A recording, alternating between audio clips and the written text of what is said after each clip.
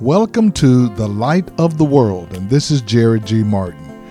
Recently, in our culture, we are experiencing some tough times. There's mass school shootings of elementary school children. There's road rage, assaults, there's robberies, there's theft, and there are all kinds of things going on. I believe that we are experiencing the result of fatherlessness and the breakdown of the family structure over the last generation. Today and for the next few days, I'm going to be sharing messages about fathers and the influences that the fathers can have in the life of their children that changes our culture. If you are a man, I want you to listen to this message today. And if you're a woman, I want you to call the man in your life and tell him to listen to this message as we walk in the light of God's Word. There's quite a bit that is said in the scriptures about fathers and mothers, for that matter, or parenting. One of the scriptures that are key in the New Testament is repeating this concept from the Old Testament is in Ephesians chapter 6, verses 1 through 4. And it says, children, obey your parents in the Lord, for this is right. Honor your father and mother, which is the first commandment with a promise. Honor your father and your mother, which is the first commandment with a promise, that it may go well with you, and that you may enjoy a long life on the earth. One of the things that we all have in common is that we had no influence on who our father was or is, or our mother for that matter. And we are all somebody's children. And God has so much emphasis on parenting and fathers that he's talking to the children and said, you need to honor them. You might not like them, but you need to honor them. And because when you become a parent, you're going to want your kids to honor you. Unless maybe you're different. I don't care what they do. But we want them to honor us. And then he tells fathers in verse 4, do not exasperate your children. Do not provoke them. Don't be out of control. Don't abuse your children.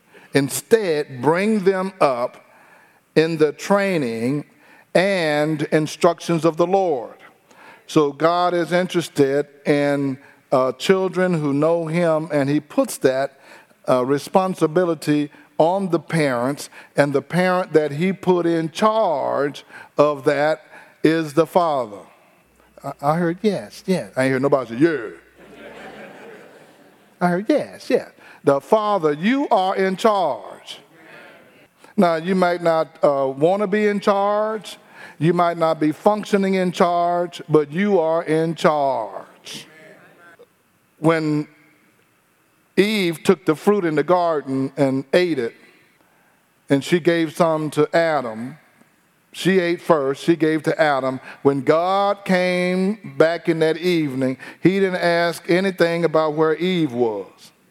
He said, Adam, where are you? And what did you do? And Adam said, it's that woman you gave me. And God looked at the woman. She said, it was that snake. And the poor snake didn't have a leg to stand on. But God puts us in charge. Now, whenever we talk about that, especially these days, folks are already in their mind talking about who's the boss. I'm equal and all that stuff like that. It has nothing to do with who's equal. It has to do with a role that God has put into you.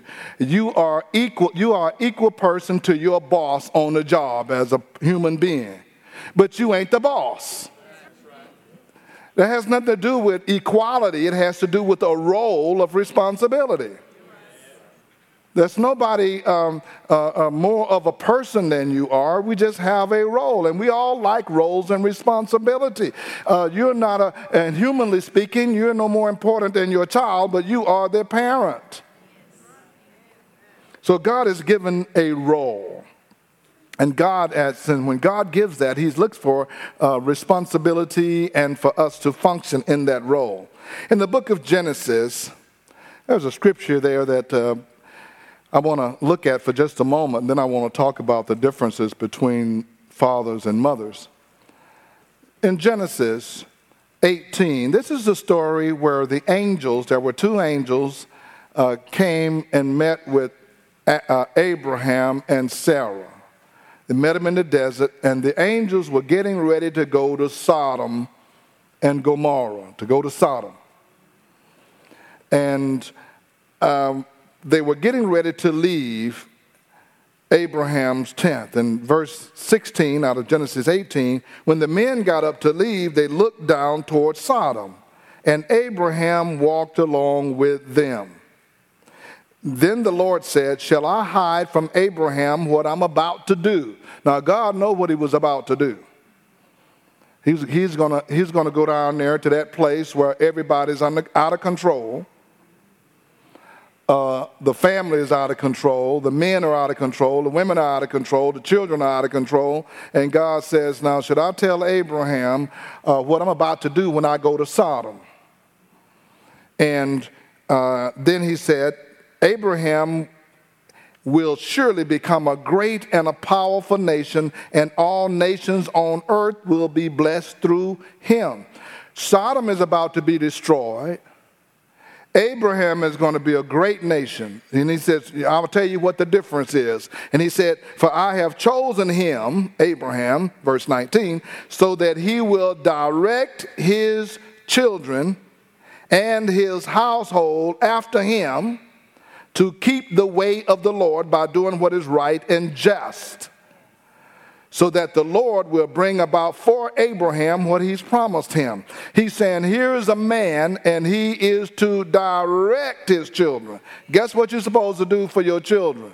You're supposed to direct them. They think they know where they're going, but they don't know where they're going.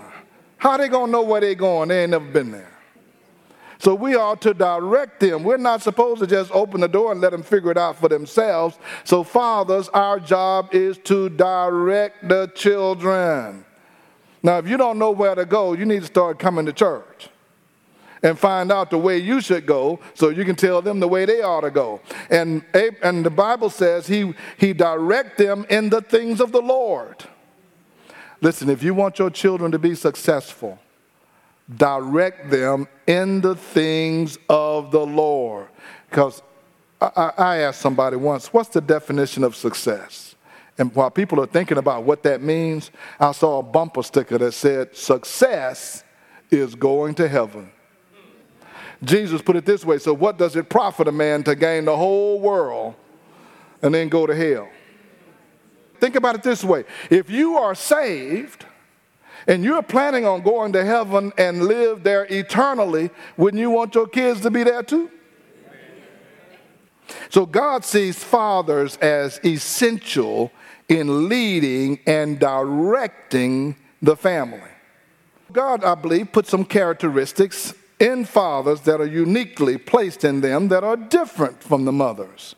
Now, I know everybody want to be equal, everybody want to be the same, but let me just give you some information and give you some news you can use. Men and women are different. I don't know why everybody's trying to be the same, but men and women are different, and they're different more than just physically. When somebody talks to you, just tell them, no, we're different. There's nothing wrong with that. We're not better. We're just different. And when you marry somebody, you don't want to marry somebody just like you. You get somebody just like you, then one of you is unnecessary. So it's going to be somebody. So woman, when you marry a man, so I better start putting that way these days.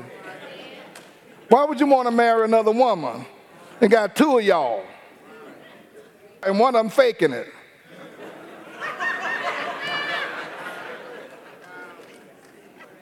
More than ever before, those of you who are single, you need to ask God to lead you to who you're going to marry. I saw on the news some guy was suing his wife She was looking good, but when he saw those children, he went back and found out she had all that cosmetic surgery and all that. She was ugly before she got it redone. And he saw the children. He thought, well, how come they don't look like you? Folks is getting stuff changed around, moved, all kind of stuff. So you want to go back to the Polaroid. You don't want the glamour shot. I just thought I'd throw that in there. It ain't got nothing to do with fathering.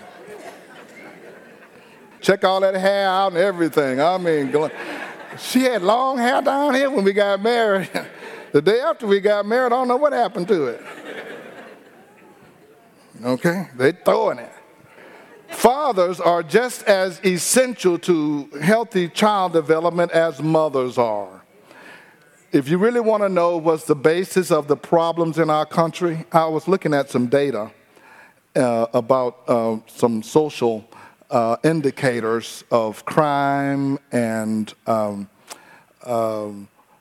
poverty and drugs and all of these kind of things. If you look at a graph, when those things start spiraling out of control, you'll see that it all started taking off in the early and mid-'60s and going up. What happened then? Divorce started going up. Unwed motherhood started going up with fathers. See, there was no such thing when I came up as a baby daddy. We didn't hear that word, baby daddy.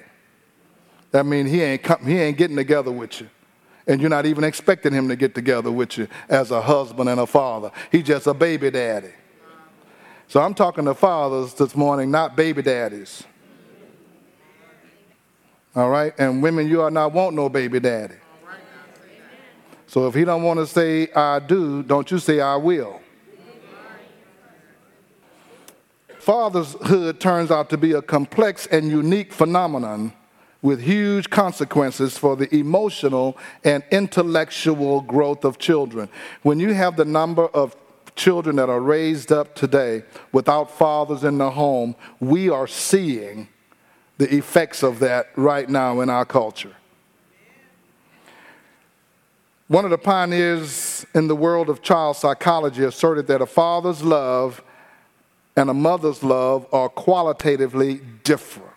He said this: fathers love more dangerously because their love is more expectant, more instrumental than a mother's love. A father brings unique contributions to the job of parenting a child that no one else can replicate. And following are some of the most compelling ways that a father's involvement makes positive difference in a child's life. Number one, a father parents differently. This is Jerry G. Martin, and I certainly hope that you have enjoyed listening to these messages about fathers and the father's influence on the family.